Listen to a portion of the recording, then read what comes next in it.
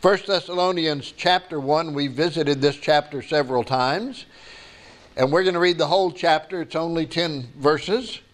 Paul writing to the church at Thessalonica, God directing through the Holy Spirit the words that he had to say to them. Paul and Silvanus, Timotheus, unto the church of the Thessalonians, which is in God the Father and in the Lord Jesus Christ, grace be unto you and peace from God our Father and the Lord Jesus Christ. We give thanks to God always for you all, making mention of you in our prayers, remembering without ceasing your work of faith and labor of love and patience of hope in our Lord Jesus Christ in the sight of God and our Father, knowing, brethren, beloved, your election of God. For our gospel came not unto you in word only, but also in power and in the Holy Spirit and in much assurance, as you know what manner of men we were among you for your sake. And ye became followers of us and of the Lord, having received the word in much affliction, with joy of the Holy Spirit, or the Holy Ghost. So that ye were in samples or examples to all that believe in Macedonia and Achaia. For from you sounded out the word of the Lord, not only in Macedonia and Achaia, but also in every place your faith to Godward is spread abroad, so that we need not to speak anything. They themselves show of us what manner of entering in we had unto you, and how you turned to God from idols to serve the living and true God, and to wait for his Son from heaven, whom he raised from the dead, even Jesus, which delivered us from the wrath to come. I don't know if anybody remembers what I said Wednesday night, some point in the lesson, maybe toward the close, but I gave you the first two thoughts of this message. The greatest fact of the past is Jesus died for us. Amen. And the greatest fact of the future is Jesus is coming for us, folks. Amen. How do you know that? He said he would. And Jesus is God, and God doesn't lie. Amen. We all ought to be familiar with John chapter 14, the first 3 verses. Jesus said, let not your heart be troubled. You believe in God, believe also in me. Now, I'm going to pause right there for a moment because I love to explain that. Basically, what Jesus is saying is that you trust God. You believe I'm God the Son. You trust me just like you trust the Father. All of the characteristics and attributes of God the Father and God the Son. God cannot lie. Jesus cannot lie. And so he said, beginning in verse 2, in my Father's house are many mansions. If it were not so, I would have told you.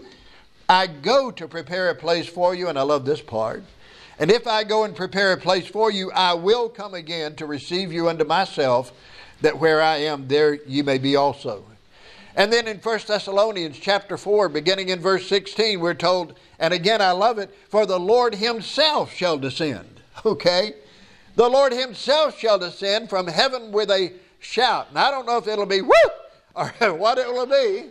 For some of us it'll have to be wake up. But the Lord himself shall descend from heaven with a shout, with the voice of the archangel, and with the trump of God, and the dead in Christ shall rise first, and then we which are alive and remain shall be caught up together with them in the clouds to meet the Lord in the air, and so shall we ever be with the Lord.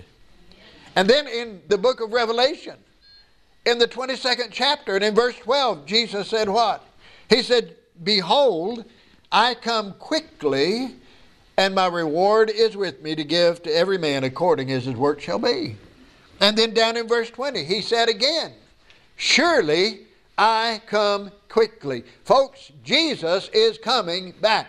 Amen. We don't need to doubt it. We don't need to question it. We don't need to wonder about it. Jesus Christ is coming back. And then the Bible gives us the conditions that will exist at his coming. And I believe if you will look around with an open heart and open mind at what is going on, not just in America, but in our world today, you're going to see that, hey, this is happening. We're living in the days. Listen, Jesus said in Luke chapter 17, verse 26, as it was in the days of Noah, shall it be in the coming of the Son of Man. Well, what were the days of Noah like? He tells us in the very next verse, in verse 27, they did eat, they drank, they married wives, they were given in marriage until the day that Noah entered into the ark and the flood came and destroyed them all. You know what he's saying? People were consumed with the affairs of everyday life. They're just going through life. They're not giving any thought to God. They're not giving any thought to judgment. You say, but did they know about judgment? For 120 years, Noah preached while he built the ark. He's called a preacher of righteousness. And for 120 years, we assume that's the time he spent building the ark. And you know what he's preaching? Repent. Judgment's coming. And any preacher worth his salt today will preach to people, repent. God's judgment is coming, folks. It was brought out in the Sunday school class, and I agree. The problem in the world is sin. Amen. By the way, you know what's in the middle of sin? I is in the middle of sin. Okay? Be careful. The problem in this world is sin, and repentance is needed. But just like today, people are living consumed with the thoughts of everyday life. They're not giving any thought to God. I don't know when it is. I don't keep up with these things. Either next week or sometime it's going to be Super Bowl Sunday. And you know what's going to happen? A lot of people are going to be so caught up, so consumed with a sporting event that they won't even think about God. There will be churches, I've heard of it in the past, I assume it still goes on, but there will be churches who will try to fashion their services around the Super Bowl, and some have even been known to pause in the middle of services so they can watch the Super Bowl on the big screen and worship the God of sports instead of the God of heaven. Luke 17 verses 28 through 30. Jesus said, likewise also as it was in the days of Lot, they did eat, they drank, they bought, they sold, they planted, they built. Again, everyday activity, everyday life. But the same day that Lot went out of Sodom, it rained fire and brimstone from heaven and destroyed them all. Even thus shall it be in the day when the Son of Man is revealed. In the days of Lot, evil was not only present, it was predominant. It was the way of life. Now I know when we think of Sodom, there's a lot of things that we think of. But as sin abounded, and we're going to talk about that in a moment, but as sin abounded, the saved were vexed. Isn't that what the scripture says? I mean, Lot was about the only one saved there.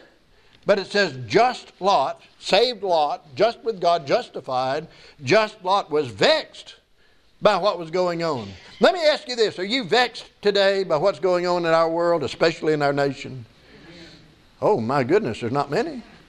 Are you vexed by what's going on in churches that purport to be churches of the Lord Jesus Christ? I am.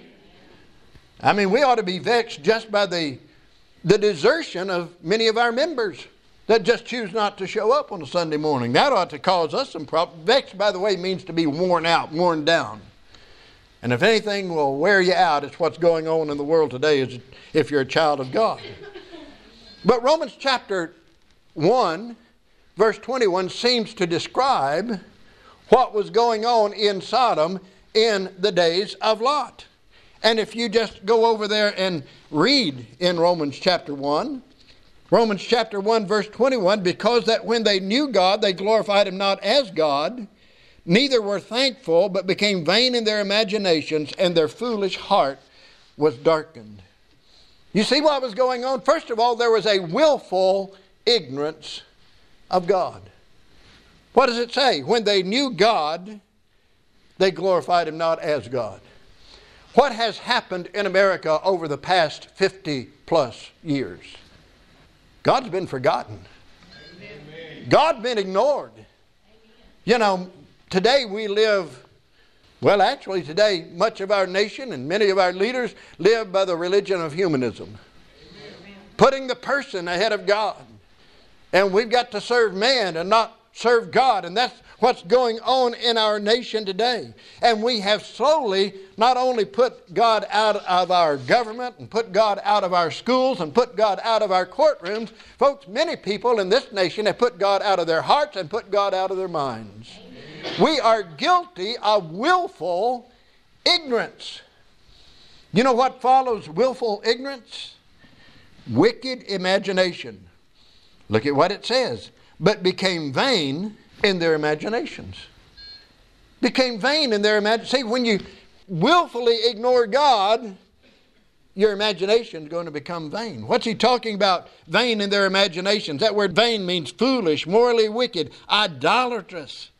In fact, it carries the thought of specifically idolatrous. Specifically, well, what do you mean specifically idolatrous? Well, just look at verse 25. It tells us of the specific idol they worshiped. Look at this. And worshiped and served the creature more than the Creator. We're specifically idolatrous today. Well, I know what the Bible says, but you just set the idol of self above God. I know what God wants me to do, but you just put the idol of self right before God. And so we are specifically idolatrous today. Now, when we think of Sodom, what do we normally think of? We think of the sin of sodomy. We think of the homosexuality. And it does talk about that. Verse 23 says, but look what they did. They changed the glory of the uncorruptible God into an image made like to corruptible man and to birds and four-footed beasts and creeping things. We'll worship anything, but we want a God that we can see. We want a God that we can hold in our hands. We want a God that we can control. And that's how most of the world and most of this nation are today, folks. Amen. We want a God that we want. We don't want the God who wants to control us. Verse 24 then says, this is a schedule, a plan, a road away from God, that if you start ignoring God, here's what's coming next, okay? Because verse 24 says, they dishonored their own bodies between themselves. You know what that is? That is sexual impurity, fornication, adultery. People don't think anything, especially the younger generation. You know, I'm at that age where I can talk about the younger generation now. That younger generation thinks absolutely nothing of just shacking up. I'm going to call it what it is. And living together without the benefit of marriage and committing fornication as they do. That's what's going on. You hear so many, and you know what? Some people, and even some of God's people, a young boy and a young girl have been living together, and she finds out she's going to have a baby, and some of God's people think that's just the greatest thing. That child's being born out of wedlock. Now, don't blame the child. Amen. A child cannot help who its parents are. We don't have illegitimate children today. We have illegitimate parents today is what we have. Amen. But they worship the creature more than the Creator, and so dishonored their own bodies between themselves. By the way, Sodom was one of the very first free love societies, wasn't it? You know, remember, any of y'all old enough, I know you are, remember back in the free love days of the hippie 60s? You know, if you can't be with the one you love the one you're with. That was a very popular song back then. Well, Sodom was one of the first places where they did that. Society today thinks they found something new. Guess what? It's the same old sin. We put a different name on it. We call it something else, but it is the same old sin that the Bible talks about. And then in verses 26 and 27, it talks about they followed vile affections and began to practice women changing the natural use into that which is against nature, and men with men working that which is unseemly. So you have a willful ignorance, and you have wicked imaginations that follow willful ignorance. And you know what's next? A waning illumination. A waning illumination, and their foolish heart was darkened. There's the prescription for going away from God. Someone put it this way: they trivialized themselves into silliness and confusion so that there was neither sense nor direction left in their lives. Folks, that's this nation today. That's this world today. And the descent into disgrace in America began when we decided we're going to put God out of our institutions, we're going to put God out of our lives, and we have gone downward ever since. We're looking at the conditions that will occur before the Lord's return. The Apostle Paul said in 1 Thessalonians 5:3, when men say peace and safety. Okay? What are we hearing today? People want peace. People would love to see peace. They want to feel safe in their homes. Now, is there anything that I've mentioned from the Word of God so far that is not taking place in our world and in our nation today? No. All of these things I've talked about are taking place in our nation and in our world. And someone might say, but these have always gone on. Well, that may be true. But there's one indicator I think most people miss. See, I believe that throughout history, the standard for God's judgment has always been God's people. Go back to the book of Genesis, when those who wanted to be called by the name of the Lord began to intermarry with the world, the lost people, and get just like the world. God said, I'm going to wipe them out. I'm going to send a flood. And He did. You look at Israel, and every time they went away from God and they began to worship idols, what did God do? He chastened them. Now, listen to 2 Timothy chapter 3, the first 5 verses, and I believe he's talking about people who claim Christ and who may even be in the Lord's churches. This know also that in the last days perilous times shall come, and I'll tell you in a minute why I believe that. Perilous times shall come, for men shall be lovers of their own selves, covetous, boasters, proud, blasphemers, disobedient to parents, unthankful, unholy, without natural affection, truce breakers, false accusers, incontinent, fierce, despisers of those that are good, traitors, heady, high-minded, lovers of pleasures more than lovers of God, having a form of godliness but denying the power thereof. From such turn away. Folks, why do I believe that that applies to folks in the Lord's churches? Because this is the attitude and the actions of the world at large, of lost people. When God's people get like the world, when people who are members of the Lord's churches get just like the world around them, and we're doing it, churches are inviting the world into the church. Amen. Now the ship has to be in the water. But when the water starts getting in the ship, you're in trouble. And folks, the water's getting in the ship. We're going down. Many of the Lord's churches just think, okay, we'll get a little more worldly so we can get a few more of the world. Well, you're just going to get more and more worldly when you do that. If you can't read the newspaper, see it on television, hear it on the radio, or if you can do that and not believe that the coming of Christ is near, folks, I'm going to pray for you. And you need people to pray for you. The things that are happening lead us to the next great event on God's calendar, and that is the coming of the Lord Jesus Christ. I'm going to mention very quickly, and I'm going to have to do it quickly, so y'all fasten your pew belts and hang on this morning, because we're going to go quickly through this. I'm going to mention some things, because the question is, are you ready for the rapture? And 1 Thessalonians 1 tells us how to live ready for Christ's return. And then verse 10 talks about His coming.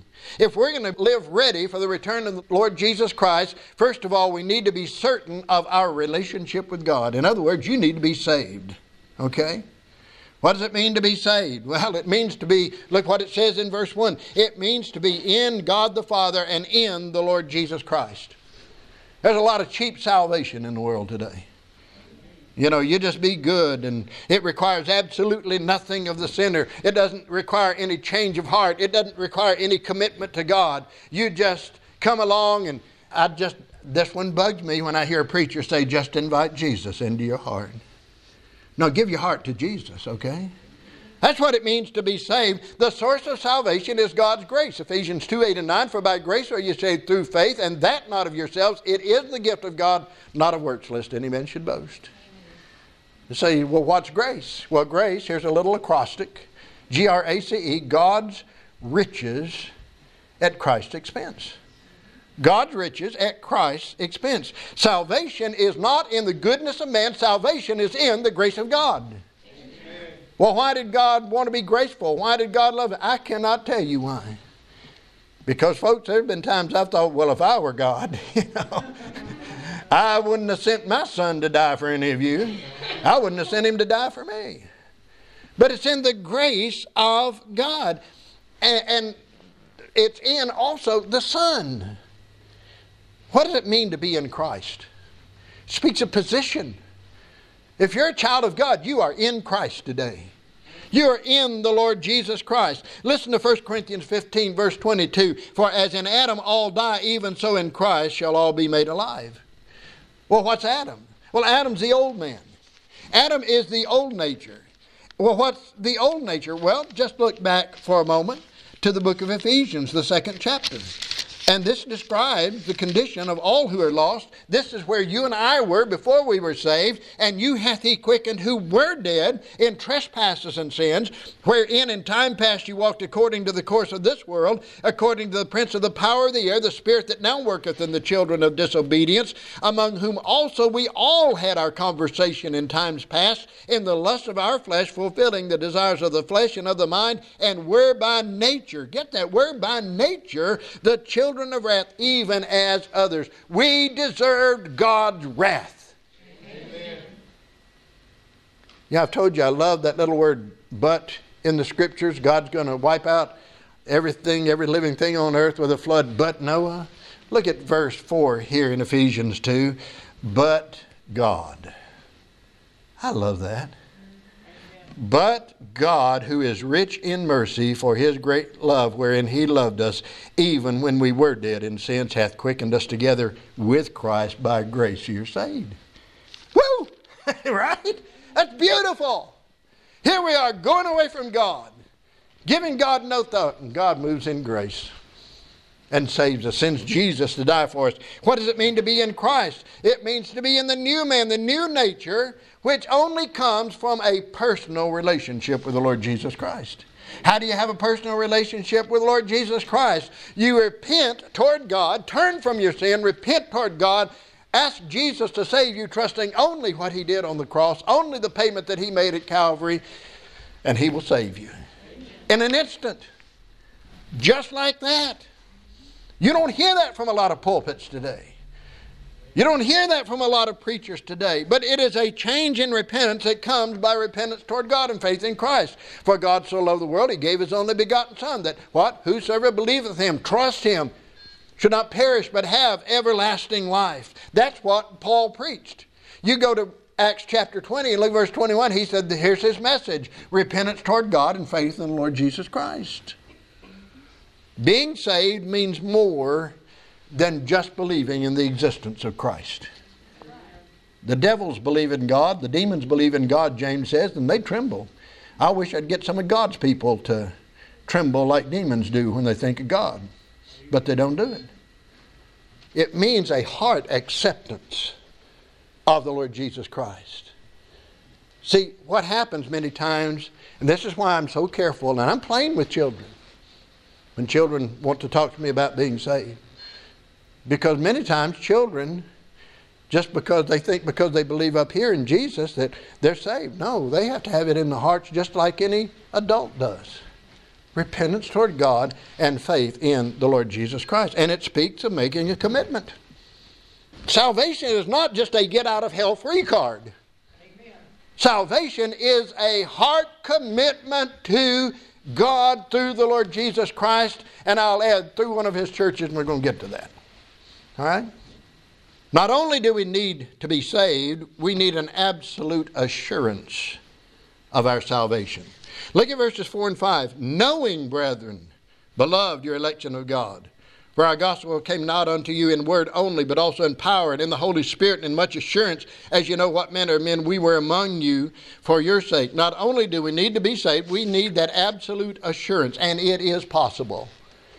A whole book of the Bible was written that we can know that we're saved. The book of 1 John chapter 5, verse 13, John says, these things have I written unto you that believe on the name of the Son of God, that ye may know, that you may see, that you may perceive that you have eternal life. Preacher, I got some questions about my salvation. I tell you what, read the book of 1 John. Before you do that, pray and ask God either to convict you that you need to be saved or convince you that you are.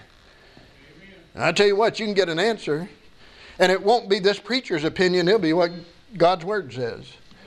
1 John was written for that purpose. Now, this assurance is noted in three things, and they're found here in verses 4 and 5. Knowing, brethren, beloved, your election of God. God's chosen you. Not in the Calvinistic sense of choosing. Not that before God ever created the world, he picked out certain people to be saved and certain people to be lost. No, that's not what he's talking about. Because if you look into the Word of God, what does it say? Ephesians 1:4, according as he hath chosen us in him. Who's him? It's Jesus. In him before the foundation of the world. You know what God decided before the foundation of the world? Everybody who accepts my Son, I'll choose them to be my child. That's biblical election. God has chosen all those who trust Christ to be His. So it's the eternal will of God. Verse 5, it says it's the supernal work of Christ. For our gospel came not unto you in word only, but also in power and in the Holy Spirit, or in the Holy Ghost, and in much assurance. He's talking about the gospel. He's saying we rest, our salvation rests in the finished work of Jesus. Hanging there on the cross. What did Jesus say? Last thing He said before He bowed His head and dismissed the spirit from His body, He said, tetelestai, that's a Greek word, means it is finished. It is paid in full. It is complete. It is enough. Now I've heard of some boneheads, for lack of a better thing to call them, who say, oh, what that means, Jesus was saying that His part of salvation was finished, but you got to do your part. Folks, that's baloney. Jesus said, I've done everything necessary to purchase salvation. And the only thing the sinner has to do is turn to me and trust me and ask me to save him, and I'll do it. The finished work of the Lord Jesus Christ. And then there's the internal witness of the Spirit. That's what it says here. Listen, again, our gospel came not only in word, but also in power and in the Holy Spirit and in much assurance. Well, what is the internal witness of the Holy Spirit? Listen to 1 John 5:10. He that believeth on the Son of God hath the witness in himself. You know what that's talking about? The Holy Spirit, if you're saved, the Holy Spirit who indwells you will just sort of whisper amen to your spirit that you're a child of God. Amen. You'll have that assurance. How can somebody be so certain? I know I'm saved. I know I'm going to heaven because of this witness of the Holy Spirit. It's not an emotional feeling. Amen. Some morning you may get up and not feel saved. Amen. A lot of mornings you may get up and not feel saved, you know. You get up with a back hurting like I do or something like that. Or you've just had sort of a down day. You know, Monday's my worst day. Folks, I'm up here on Sunday. I'm down here on Monday. I don't know if you've experienced that or not, but it's just you fall. Well, do you feel saved on Monday morning? Feeling saved and being saved are two different things. Amen. And I know I'm saved, no matter how flat I get sometimes on a Monday morning. It's an assurance from God. Here's some of the marks of a saved person from 1 John 5. Verse 1, he believes that Jesus is the Christ. Jesus is the only begotten Son of God. He loves God, verses 2 and 3, and he keeps His commandments, and those commandments are not a burden to him. And then in 1 John chapter 5, verse 4, he overcomes the world. You can check that out for yourself. If you are waiting for Jesus to come, listen, you better be certain of your salvation. Because when He comes, only those who are dead in Christ, those who have died trusting Christ, and those who are alive having trusted Christ are going to be caught up at that time. Number 3, we need a devoted service to Christ. Now, service to Christ will not keep you saved. If you don't serve Him, and if you're saved and you don't serve Him, you'll not lose your salvation. You'll lose rewards. You'll lose blessings on this earth. But if you're a child of God, you need a devoted service to the Lord Jesus Christ through one of His churches. And you know why I say that? Ephesians 3:21, unto Him be glory in the church, talking about God, unto Him be glory in the church, by Christ Jesus throughout all ages, world without end. God gets glory in and through New Testament churches. That's what this church is supposed to do, and I believe does. But folks, we need to keep on doing it. Keep on preaching the Word and living for the Lord. Jesus said, occupy till I come. Now, word occupy means to be busy with an occupation. Be doing a job. Be performing a work. That's what it means. We have the idea of occupy means take up space. No. It means to be working. Look at what he says in these verses to the Thessalonians, what Paul saw in this church. First of all, you notice he says in verse 3, remembering without ceasing your work of faith. True faith is going to produce corresponding good works in the life of a child of God. Some people bring a big question mark over their salvation because they've never done a single work for the Lord. They walked the aisle, they said they were saved. They may have joined the church, but they've never opened their Bibles. They've never really prayed.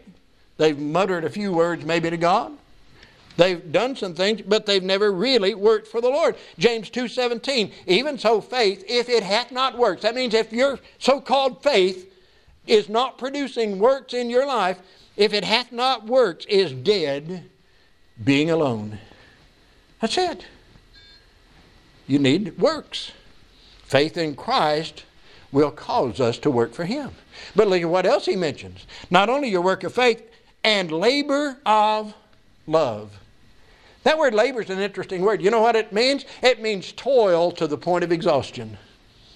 How many of God's people today toil to the point of exhaustion, working for the Lord? Labor talks about the price. It talks about the price. There is no cheap, easy, lazy way to serve God. It takes some effort. It takes some energy.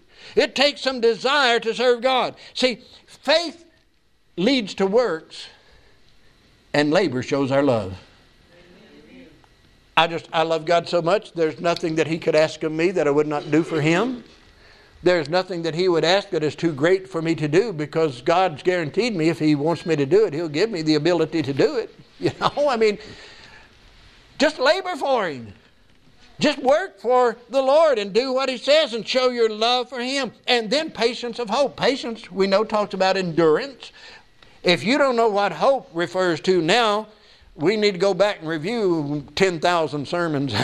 I mention it quite often. Glad expectation. The endurance of glad expectation. Jesus is coming back. I'm a child of God. I'm going to go and be with the Lord. But you know what our hope is, what our glad expectation is? Listen to Titus 2:13. Looking for that blessed hope and the glorious appearing of the great God and our Savior, Jesus Christ. That's our blessed hope. The only thing that's going to make this world better is the coming of Jesus. Amen. And the only thing that's really going to make things better for us is the coming of Jesus, right? We have hope. We don't have a dead hope. We have a living hope. Jesus is coming soon. Morning or night or noon, okay? As the song that was sung earlier says, our expectation in Christ's coming, and we're going to turn over to 1 John chapter 3 for just a moment. Our expectation of Christ's coming should cause us to endure, to last, even in persecution, and to faithfully serve the Lord. Listen to 1 John chapter 3, the first 3 verses. Behold, what manner of love the Father hath bestowed upon us, that we should be called the sons or the born ones of God. Therefore the world knoweth us not, because it knew Him not. Beloved, now are we the sons of God. You're a child of God right now. You're a born one of God. Okay, beloved, now are we the sons of God, and it doth not yet appear what we shall be. We don't look like children of God right now. We don't know what the glorified body looks like, but we don't look like it right now. Doth not yet appear what we shall be, but we know, knowledge, certainty, we know that when He shall appear, we shall be like Him, for we shall see Him as He is. And then he says this in verse 3, and every man that hath this hope in Him purifieth himself even as He is pure. I'm a child of God, don't look like it, but I'm going to look like it one of these days. Jesus is coming back. I'll see Him as He is. I'm going to be like Him. So guess what? In this flesh, I ought to live as much like Jesus Christ as I can. Amen. Paul wanted to share, to fellowship in the sufferings of the Lord Jesus Christ. Patience of hope. It ought to produce some faithfulness to us. Number 4, we need to prepare. If we're looking for the Lord to return, we need to prepare for persecution. We need to be steadfast. We need to be patient. We need to be enduring. Look at what he says. And ye became followers of us and of the Lord, having received the word in much affliction with joy of the Holy Ghost, or the Holy Spirit. Look at the contrast there. In much affliction with joy. In much affliction with joy. You say, wait, that's almost an oxymoron. Okay. Affliction is pressure. It's also translated anguish, persecution, tribulation, trouble. See, if you want to read about Paul coming to Thessalonica the first time, go to Acts chapter 17 and read those first few verses. And he had nothing but trouble. They arrested a man named Jason and wouldn't let him go until Paul and those with him would agree to leave the city, and they did. So they went down to Berea, and guess what? The folks that were persecuting him went down to Berea and persecuted him there. Listen, if you stand up for the Lord, you're going to have persecution.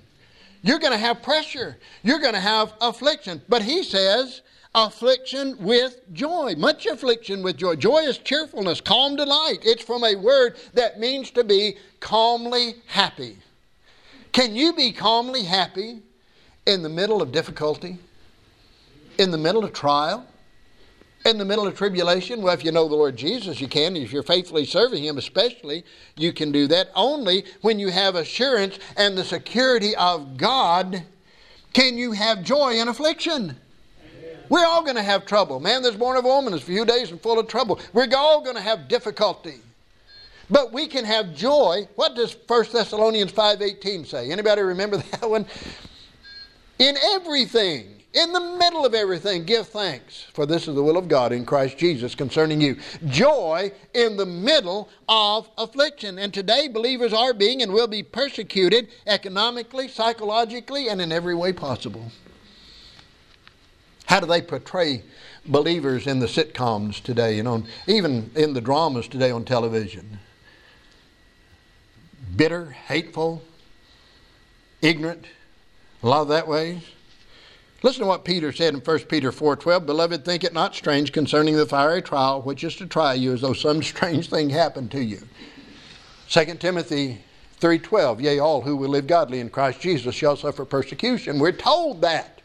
Jesus said in John chapter 15 and John chapter 16 that if you stand for me, the world's going to hate you. It hated me. It'll hate you.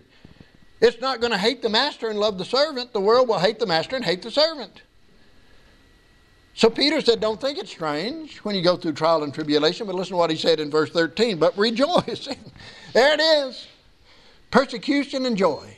Rejoice inasmuch as ye are partakers of Christ's sufferings, that when His glory shall be revealed, ye may be glad also with exceeding joy. Don't think it's strange when you're persecuted, but rejoice when you are, if you're being persecuted for the cause of Christ. 2 Corinthians 12:10, Paul said, therefore I take pleasure in infirmities and reproaches, in necessities and persecutions and distresses for Christ's sake. For when I'm weak, then am I strong. In Philippians chapter 3, verse 10, that I may know Him and the power of His resurrection and the fellowship of His sufferings. I mentioned that, being made conformable unto His death. Paul said, I want to be so much like Jesus, I even want to share in His sufferings. So we need to be, if we're waiting for Jesus to come, we need to be ready to endure persecution. Number 5, we need to learn how to share our faith. Verses 7 and 8, look what he says. So that you were in samples to all that believe in Macedonia and Achaia. For from you sounded out the word of the Lord, not only in Macedonia and Achaia, but also in every place your faith to Godward is spread abroad, so that we need not to speak anything. First of all, he said you were in samples or examples. They had sounded out the word. They had witnessed to a part of other people. The word witness is the same word from which we get our word martyr. Now, these were not only witnesses, but they were a part of the evidence. See, and that's what we're supposed to be. We're the witness of Jesus, but we're supposed to be a part of the evidence of the saving power of Jesus. I don't want to see a show of hands, but how many have ever led someone to Christ? Think about it. And people will say, oh, preacher, if I just had I almost said cemetery training. Sometimes, Oh, preacher, if I just had seminary training like you. If I just I've gone through some soul winning courses, and folks, they didn't do me any good. Amen. This church at Thessalonica was less than 18 months old. And what does he say of them? Their witness was so complete that everywhere Paul went, the gospel had already been preached. We can't find anybody to witness to. You've already been there. 18 months old, and they're out there witnessing. There's something wrong with the Lord's churches today, folks. Amen. If you want to look at what the condition of America is and why, we need to go look in the mirror. Amen. We're given one job to do. Well, our main job is to glorify God, but as a part of that, what's the job we're supposed to do? Be witnesses, be disciple makers, and we're not doing it. I love this. This is good. But folks, this is the salt in the shaker. And pardon my grammar, but salt in the shaker ain't going to help nobody. It won't do anybody any good. I'm a saltaholic, y'all know that. That salt's got to come out of that shaker. And I don't even mind sometimes if it comes out real fast. I say, good, I have an excuse for having too much. We are salt, and we're supposed to be witnessing of Christ. Jesus expects us to. Acts 1:8, you shall be witnesses unto me. Mark 16:15, go into all the world and preach the gospel to every creature. Luke 24:46 and 47, thus it is written, and thus it behooved Christ to suffer and to rise from the dead the third day, and that repentance and remission of sins should be preached in his name among all nations, beginning at Jerusalem. Matthew 28, go ye therefore and teach or disciple all nations. I mean, the Lord expects us to witness. Let me ask you some quick questions. I've got to hurry up. Do we really believe in hell? Some of us do. Do we really believe that lost people, when they die, are going to go to hell? A few more, a few less, something. Do we really believe that Jesus is coming again? Amen. Well, good. Everybody believes that. Do we believe in the great tribulation that the Bible talks about? Amen. Well, then, folks, we need to be witnessing. Amen. We need to be telling people about the Lord Jesus Christ. One more. We need to make a clean break with the world. And that's probably the hardest thing for us to do, isn't it? Separation. Look at what he says. And how you turn to God from idols to serve the living and true God. We need to be separated from every idol that we bow to as God's people. You say, preacher, now wait a minute. I don't worship any idols. Well, what about the most convenient idol? SELF. This is what I want to do. Well, did you pray about it? Seek God's will? Well, no, this is just what I want. No, that's putting self ahead of God. Colossians 3:5, covetousness, which is idolatry. You ever want what somebody else has? No, I don't want what you have. I just want equal to what you have. Well, you're still wanting. You know, we go beyond what God gives us. We may be guilty of covetousness.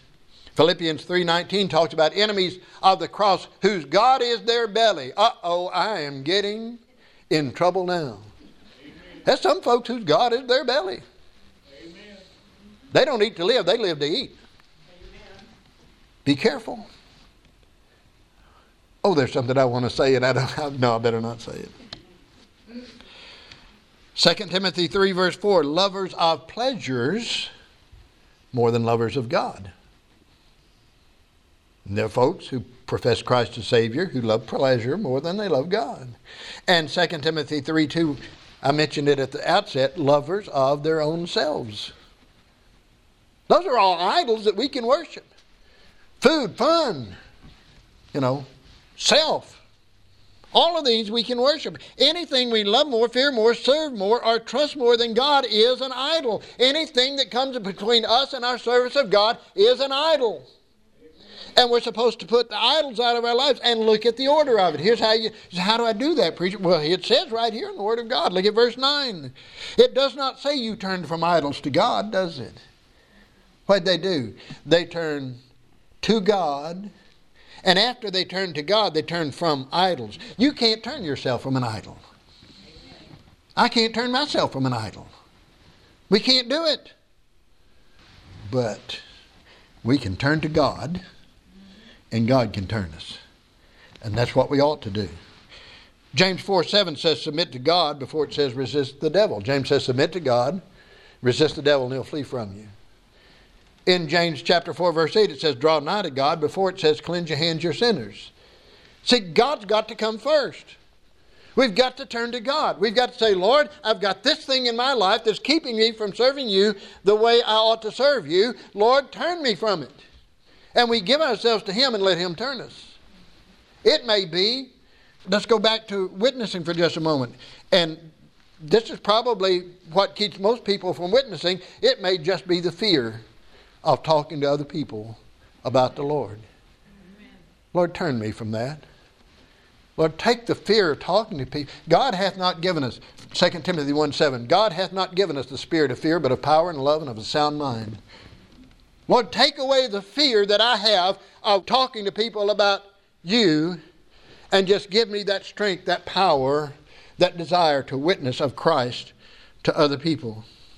If we're going to be found right and living right when Jesus comes, We must have lives that are separated from the world and separated to God.